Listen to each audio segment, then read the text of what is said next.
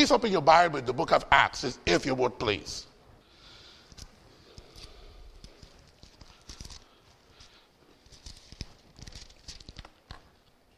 When the gospel overrides my rights. That's the title of tonight's sermon. When the gospel overrides my rights. Read, if you would, with me, please, chapter 9 in the book of Acts.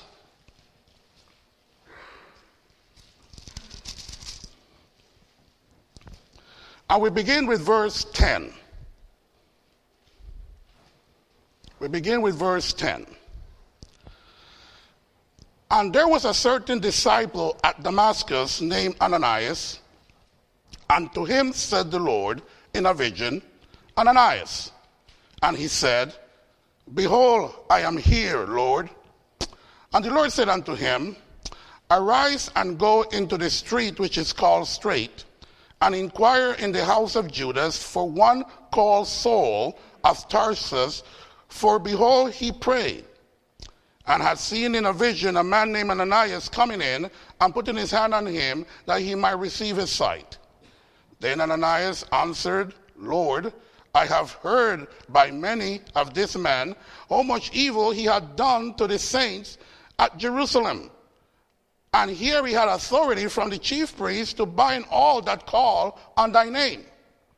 But the Lord said unto him, Go thy way, for he is a chosen vessel unto me, to bear my name before the Gentiles and kings and the children of Israel. For I will show him how great things he must suffer for my name's sake. Let's pray. God, we thank you so much for allowing us to be here tonight.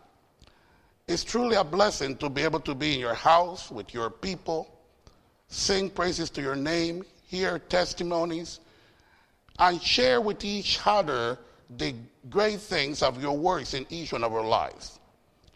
To be able to hear your word, what a privilege.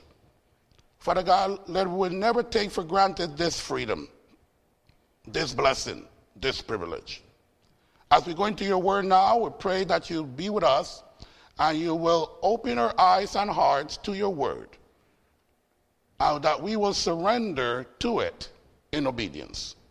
In Jesus' name we pray, amen. The man with a seal like no other in his times, for his people, his religion, and his God. At least that's what he taught. One that even at being a young adult was given the authority from the city to take into captivity those who call on that name, the name called Jesus, a name that he considered a cancer for his people. He had vowed to eliminate that name and his followers. He had vowed that he was going to wipe them out from his people, Israel. But of course, God had other plans. When on his way to Damascus, this proud, ruthless, and serious man were going to destroy, according to his thought, the name of Jesus. Right there in Acts chapter 9, verse 3, it says, as he journeyed, came near Damascus, and suddenly there shined round about him a light from heaven. And he fell to the earth and heard a voice saying unto him, Saul, Saul, why persecutest thou me? And he said, Who art thou, Lord? And the Lord said, I am Jesus, whom thou persecutest. It is hard for thee to kick against the pricks. And he, trembling and astonished, said, Lord, what wilt thou have me to do? And the Lord said unto him, Arise and go into the city, and it shall be told thee what thou must do. And the men which journeyed with him stood speechless, hearing a voice, but seeing no man. And Saul arose from the earth, and when his eyes were opened, he saw no man. But they led him by the hand and brought him into Damascus. We see a picture now of a proud and ruthless man, now broken and helpless, quietly awaiting in totally and totally devastated by this experience. In Saul's, the worst blasphemy for Saul was that the Christians said that Jesus was alive. That was the worst blasphemy for him. That's why he was so against Christians, because they claimed that Jesus was alive. But now, after this experience, Saul got to face reality. In that moment, a new faith, a new understanding of the Old Testament, a new perspective in redemption, and even an identification with those of the way that he persecuted, along with a new purpose in life, was given to him by the Lord. We just cannot imagine the psychological, physical, and spiritual stress that this man went through. Now he was broken. He even needed help to walk. He was silent and quiet. Couldn't even eat. He could only pray. He was going to Damascus all proud, leading the charge to wipe out Christians. And now he can't even see. He needs to be led into the city. Broken, blind, waiting. He could only pray. That's exactly the place that the Lord wanted him. When was the last time you or I, when was the last time we were broken? Perhaps we must think that we have no need or reason to be broken. Then I must ask this question. Have we looked into his holiness lately? Has we looked into God's holiness lately? Let's go to some passages of scriptures. You would please go to the book of Psalms, chapter 99. Book of Psalms.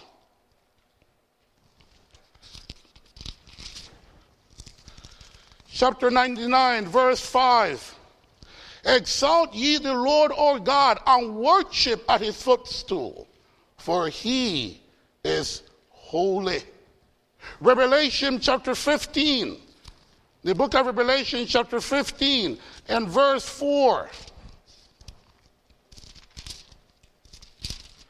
Revelation chapter 15 verse 4, it says, who shall not fear thee, O Lord, and glorify thy name? For thou only art holy, for all nations shall come to worship before thee, for thy judgments are made manifest. 1 Samuel chapter 2. 1 Samuel chapter 2, verse 2. We read the following.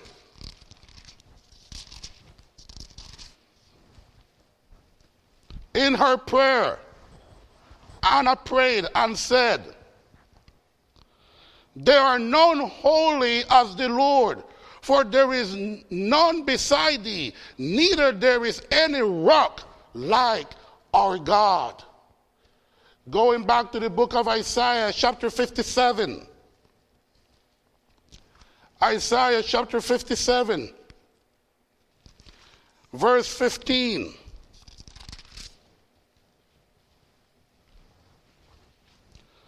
Isaiah chapter 57, verse 15. For thus say the high and lovely one that inhabit eternity, whose name is holy. I dwell in the high and holy place, with him also that is of contrite and humble spirit, to revive the spirit of the humble, and to revive the heart of the contrite ones.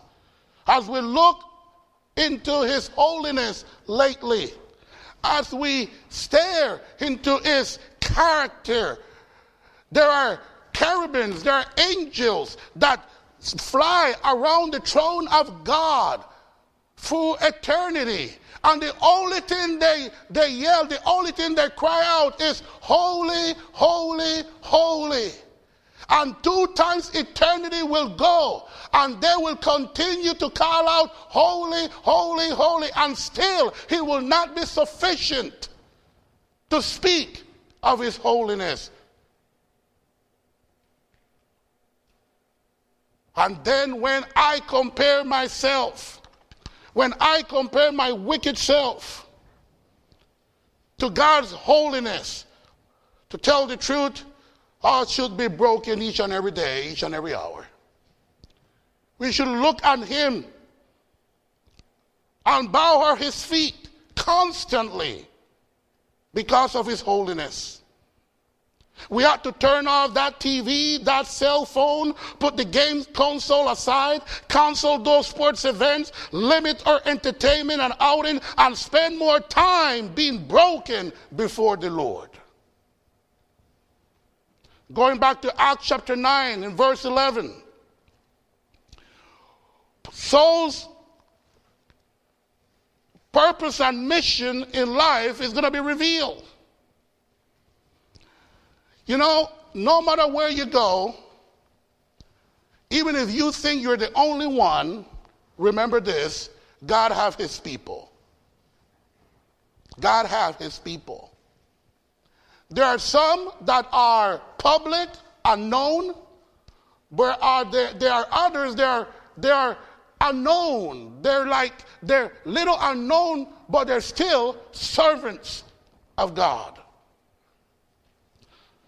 A servant called Ananias.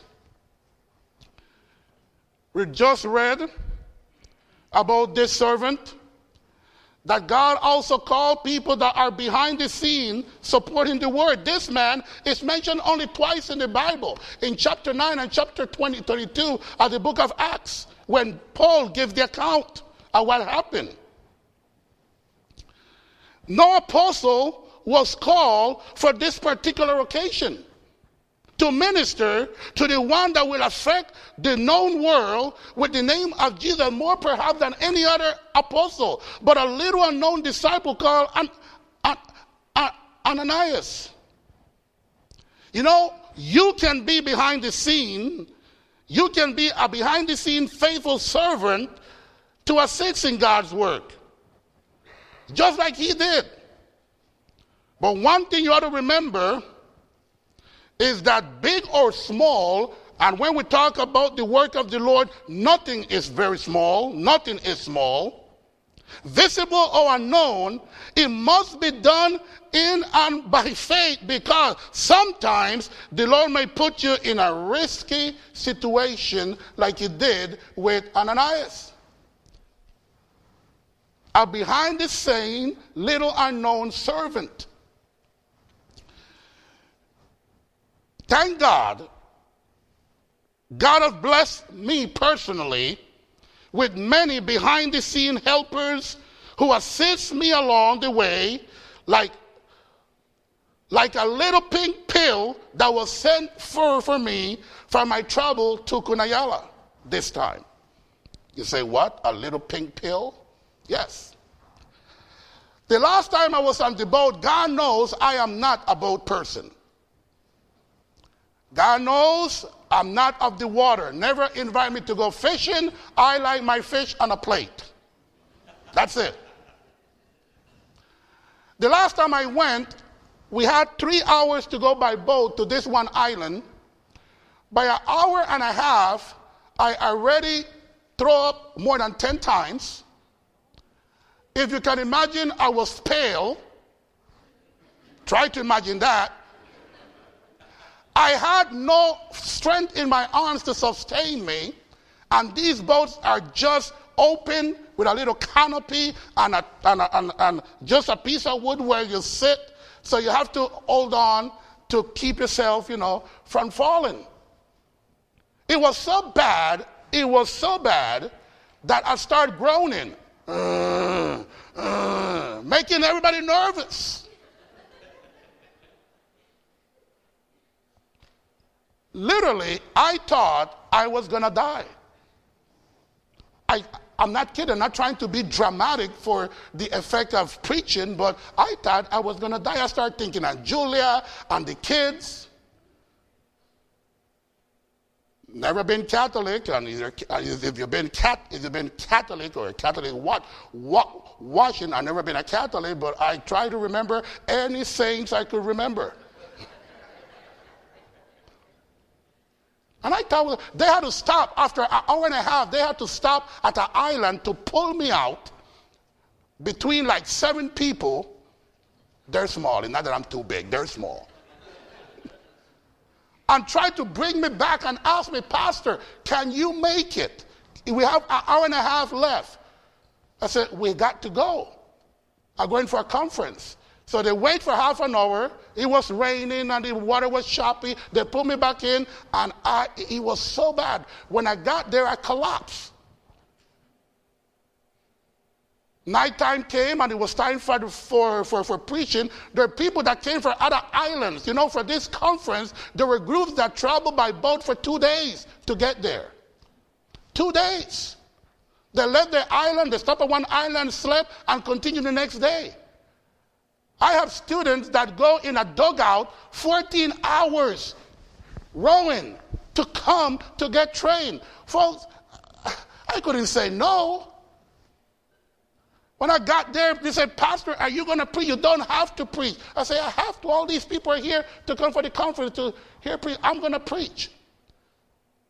So I preached that night, and at the end of preaching, they took me in. I just dropped on my bed and stayed there.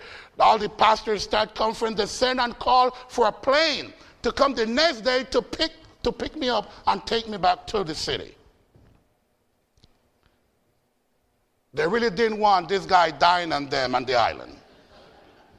We have enough problems here for having you die on us here. So my sister, who knows this and know that I am not, since I was a boy, I can't go by bus, I have to, it's just terrible. She sent me this little pill, a packet of these little pills, said take it before half an hour you get on the boat. I look at it, the pill was like, it's smaller than a grain of rice. Little pink pill. What is this little thing going to do for the big guy like me? But I decided to take it. When we got to port, it was raining. They wasn't allowing boats to go out. We had to wait there, maybe like, an hour or so, because it was raining. That's how bad it is that they that know about the ocean, they were not going out either. I said, God, that's it. I think I'm going to die here. I'm not fair. I took the pill and I went in the boat, and brother, well, you see me standing here, so you know the rest of the story. It was the best boat ride I ever had in my life. The best. Pastor Crump have a video of me. The only thing I was doing was my head was going like this. I slept all the way. I don't care how the video, it's just, abusing the poor guy, bumping around, but I don't mind. I was happy. I got to the island and no stomachache, no headache. I was able to eat. I said, oh my goodness. As soon as I get back home, have internet, as I call my sister. Say, Aileen, you saved my life. That's how I felt. Because I tried to get a plane to get there, to Ogotsukun. They have a landfill where you can land. No planes. They said you could charter a plane, $1,800. I said, I don't have that money. Let's get a bigger boat. No big boat. If you want to get a bigger boat, it's $500 to go and $500 coming back. That's too much money. What do we have? Well, a pastor have a boat. What type of boat? Kind of a good-sized boat, but with two, blender-type motors. It was going fast, but not fast enough that you couldn't feel. Yeah. But thank God for that little pill. When I tell this story at Mosaic today, and one of the people asked me, was it legal? Was it legal? I said, yes, it was legal. No funny thing.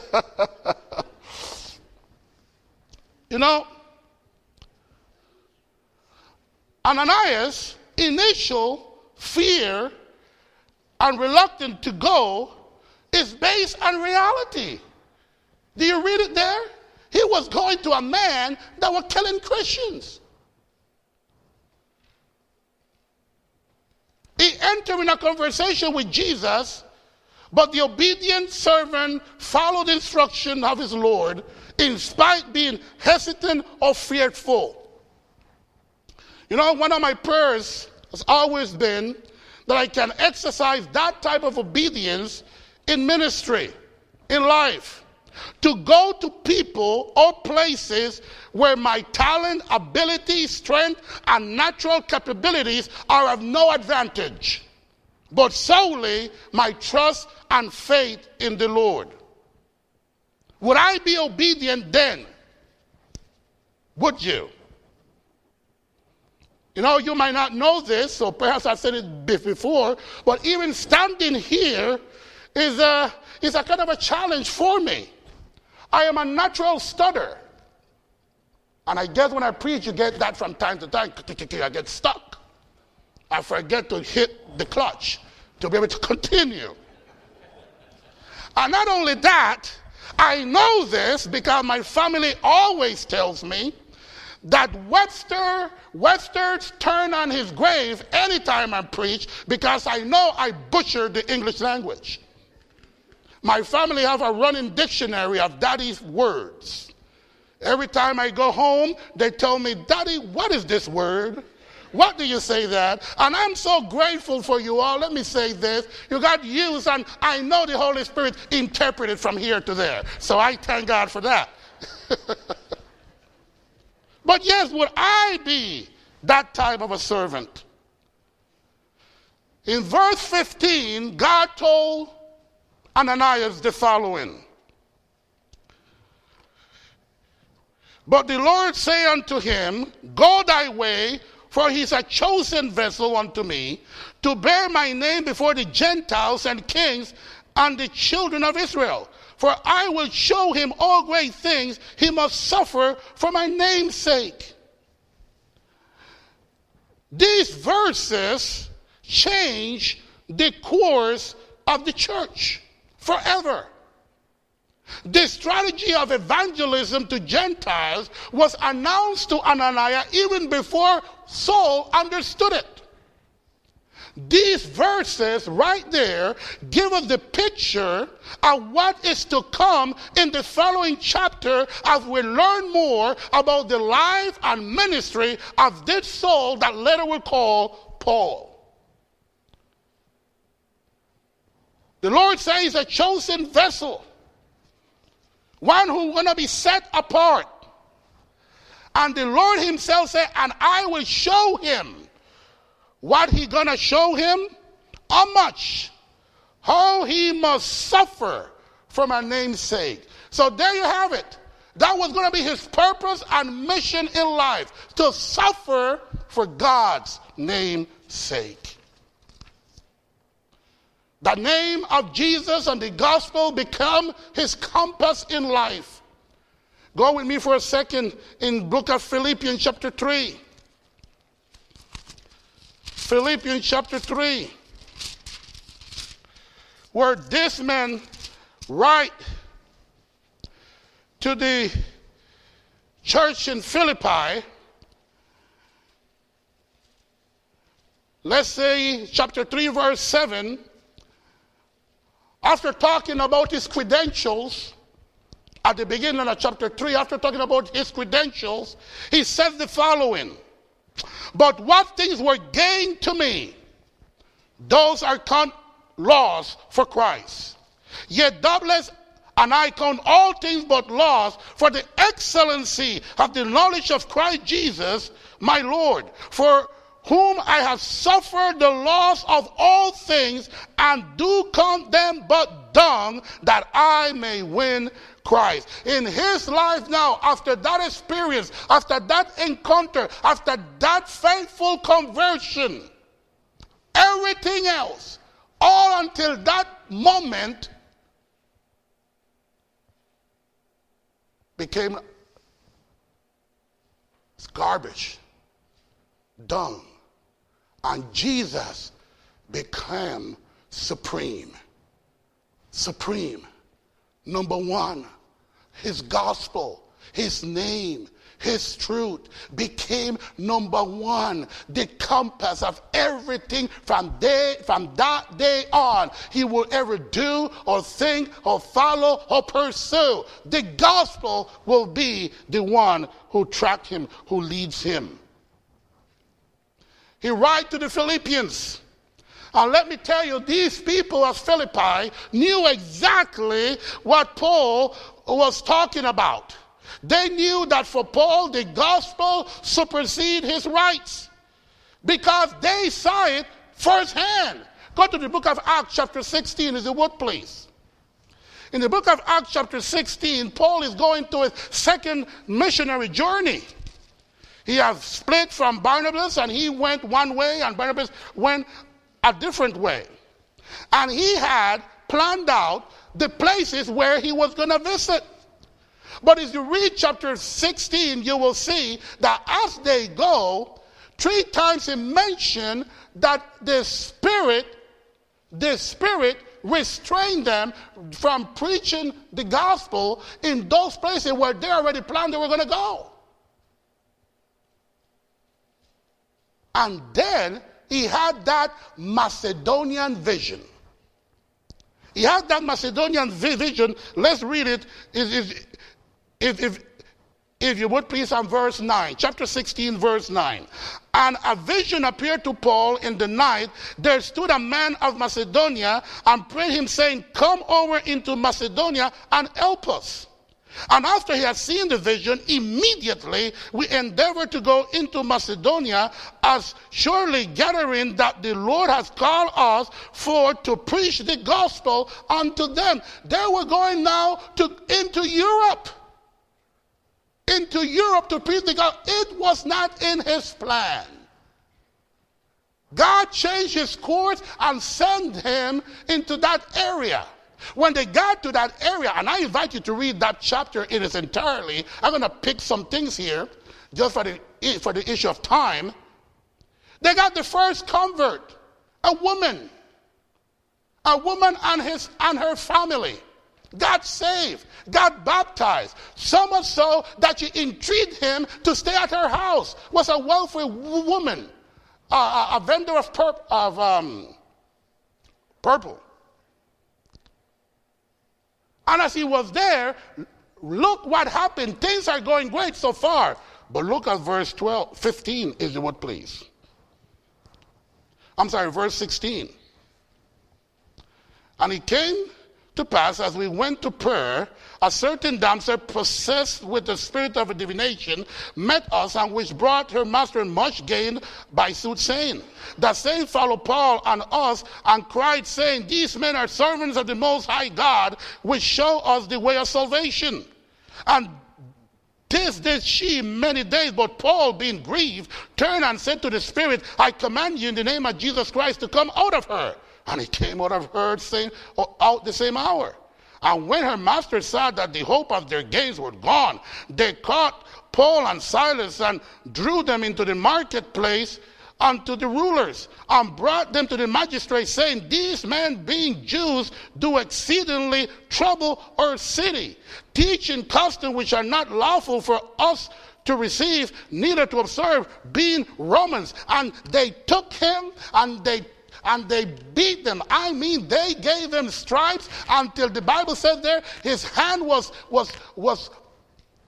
tired. That's how bad they beat him up. Then they sent him to jail and ordered the jailer to keep them with his life. And he put them in the jail, the bottom jail, the one of the one from all the way, the inner one, that will receive all the waste and disgustingness from all the other ones. I mean, you can imagine the humidity, the stench, the rats, it was not the Holiday Inns we have today. And being beaten and be thrown into jail, and then they were put, I don't know the English word for this word. They were put into stocks in this position. Their feet, their hand, like this. Man, years ago I could do it better. Not today. Could you imagine after being beaten, hurting, bleeding, be thrown in such a jail, and then put in stocks just for preaching the name of Jesus? But I have one thing to say here. Hold on a second. God changed their plans. He sent them there. Did God knew that was going to happen? Of course he did. No question about it. But was his will, he sent them there. He sent them to that situation. He put them in that circumstance. If you look at the very next verse, I think it's verse 25, it says, what was Paul and Silas' response to all of this? They didn't grump or gripe against God. They didn't get depressed. They didn't question his authority and sovereignty. Then they said, God, we had our plans. Why did you sent us here? Why is this happening to us?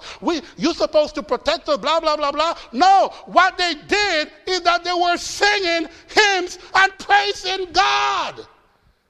Oh my goodness. Yes, in the middle of everything that is wrong, they could still trust God's faithfulness because he sent them there. Wow. And as they're singing, an earthquake happened. Doors get open. Chains fell off. The jailer saw what was going on. He's about to kill himself. And Paul said, hey, don't hurt yourself. We are all here. All. He ran inside the jail where Paul was standing with the rest of prisoners and fell on the ground and said, what should I do to be saved? I guarantee those jailers, those prisoners and the jailer, they couldn't help to listen to the songs and the hymns and the worship from those two men. That night, the jailer got saved. Those men in prison, they got saved. You know what happened next? I'm not going to read it because of the force of time. The jailer took him to his house. I mean, this is happening at midnight, okay? He took them to his house. Paul witnessed to his family. They got saved. They got baptized. They prepare a meal. They start curing his wounds, both of him and Silas. And before daybreak, they went back to the jail. Every single one of them went back in their cell and closed the door. Folks, only Christians will do that. Only Christians will do that. But no, they go back as brothers. As brothers. Not just a Roman jailer and his prisoners, but no, they're brothers. And look at this. A church is born because of all this circumstance. But it gets even better. We got to read this one. Okay. Look at verse 35.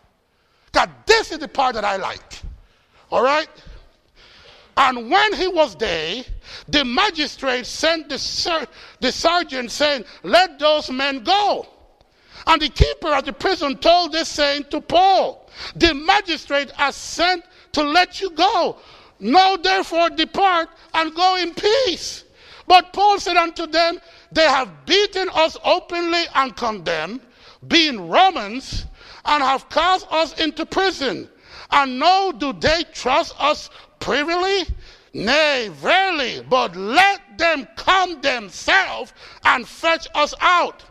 And the sergeants told these words unto the magistrate, and they feared when they heard that they were Romans. Oh, they're in trouble.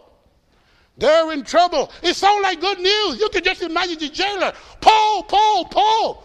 They just sent order. You can get out. You can go home. You're free to go.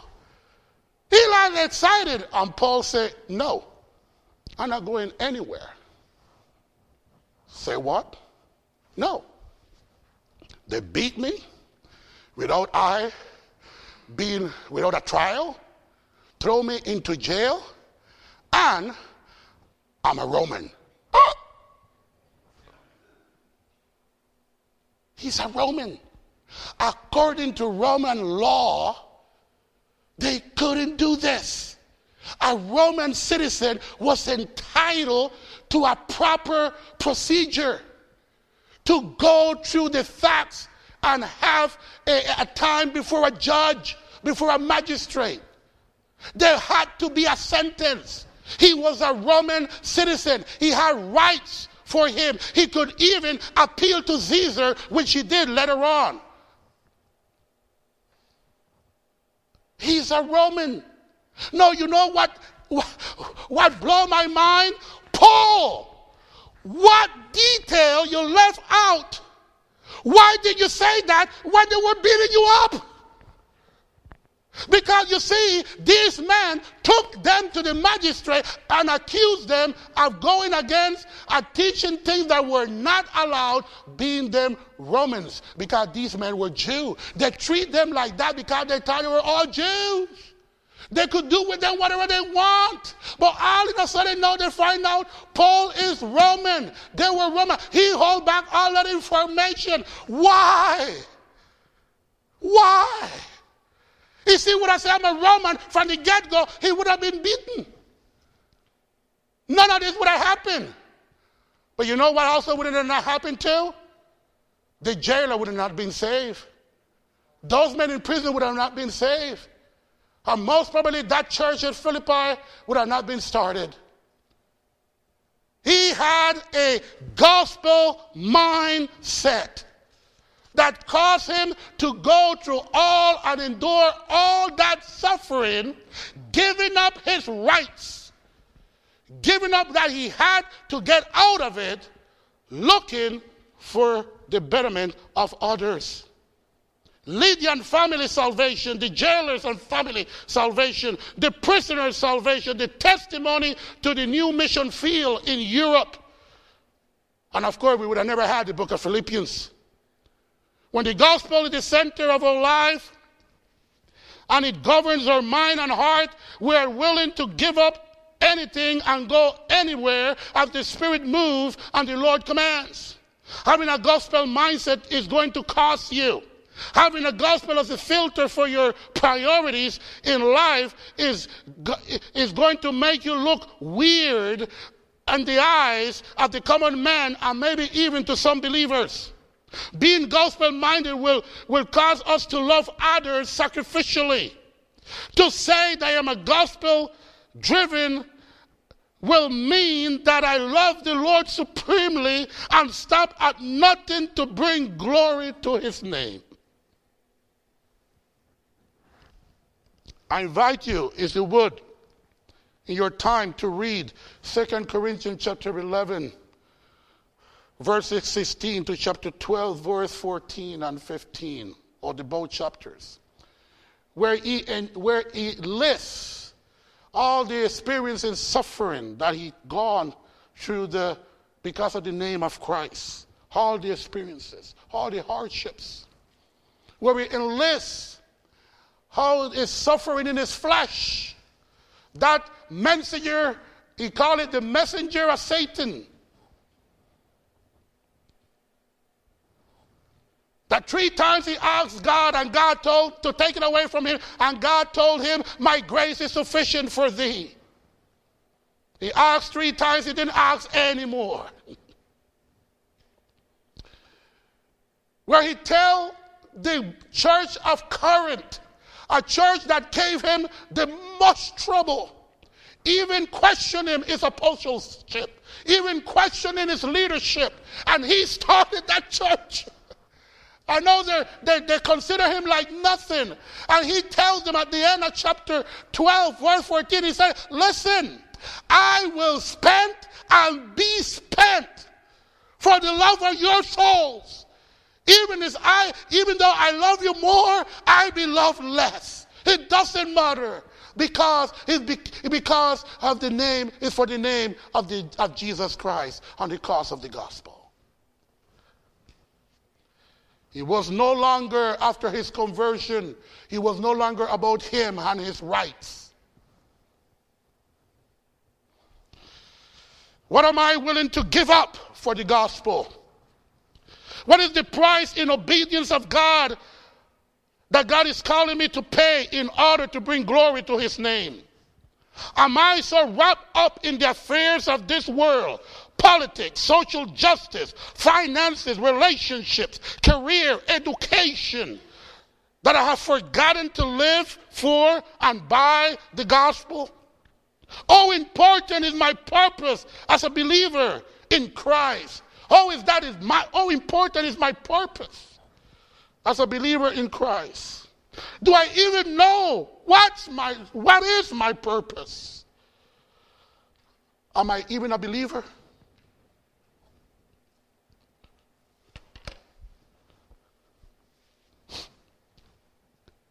God help us to realize that the gospel got to drive our life. Heavenly Father, we thank you for your word. There's so much in there. We need you every hour. Every hour we need you. Give us the passion, give us the drive, Lord, give us the strength, but especially, Lord, help us to be broken before you. Broken to the point that we understand that we can't even walk without holding your hand. We pray, God, that you help us to be gospel-minded in everything that we do, in all our activities. Let us take advantage this week. Put people in our path. And let us be willing to pay the price and go the place with you. Thank you for your many blessings. We ask for your blessings as we go home now, for tonight and this coming week. In Jesus' name, amen.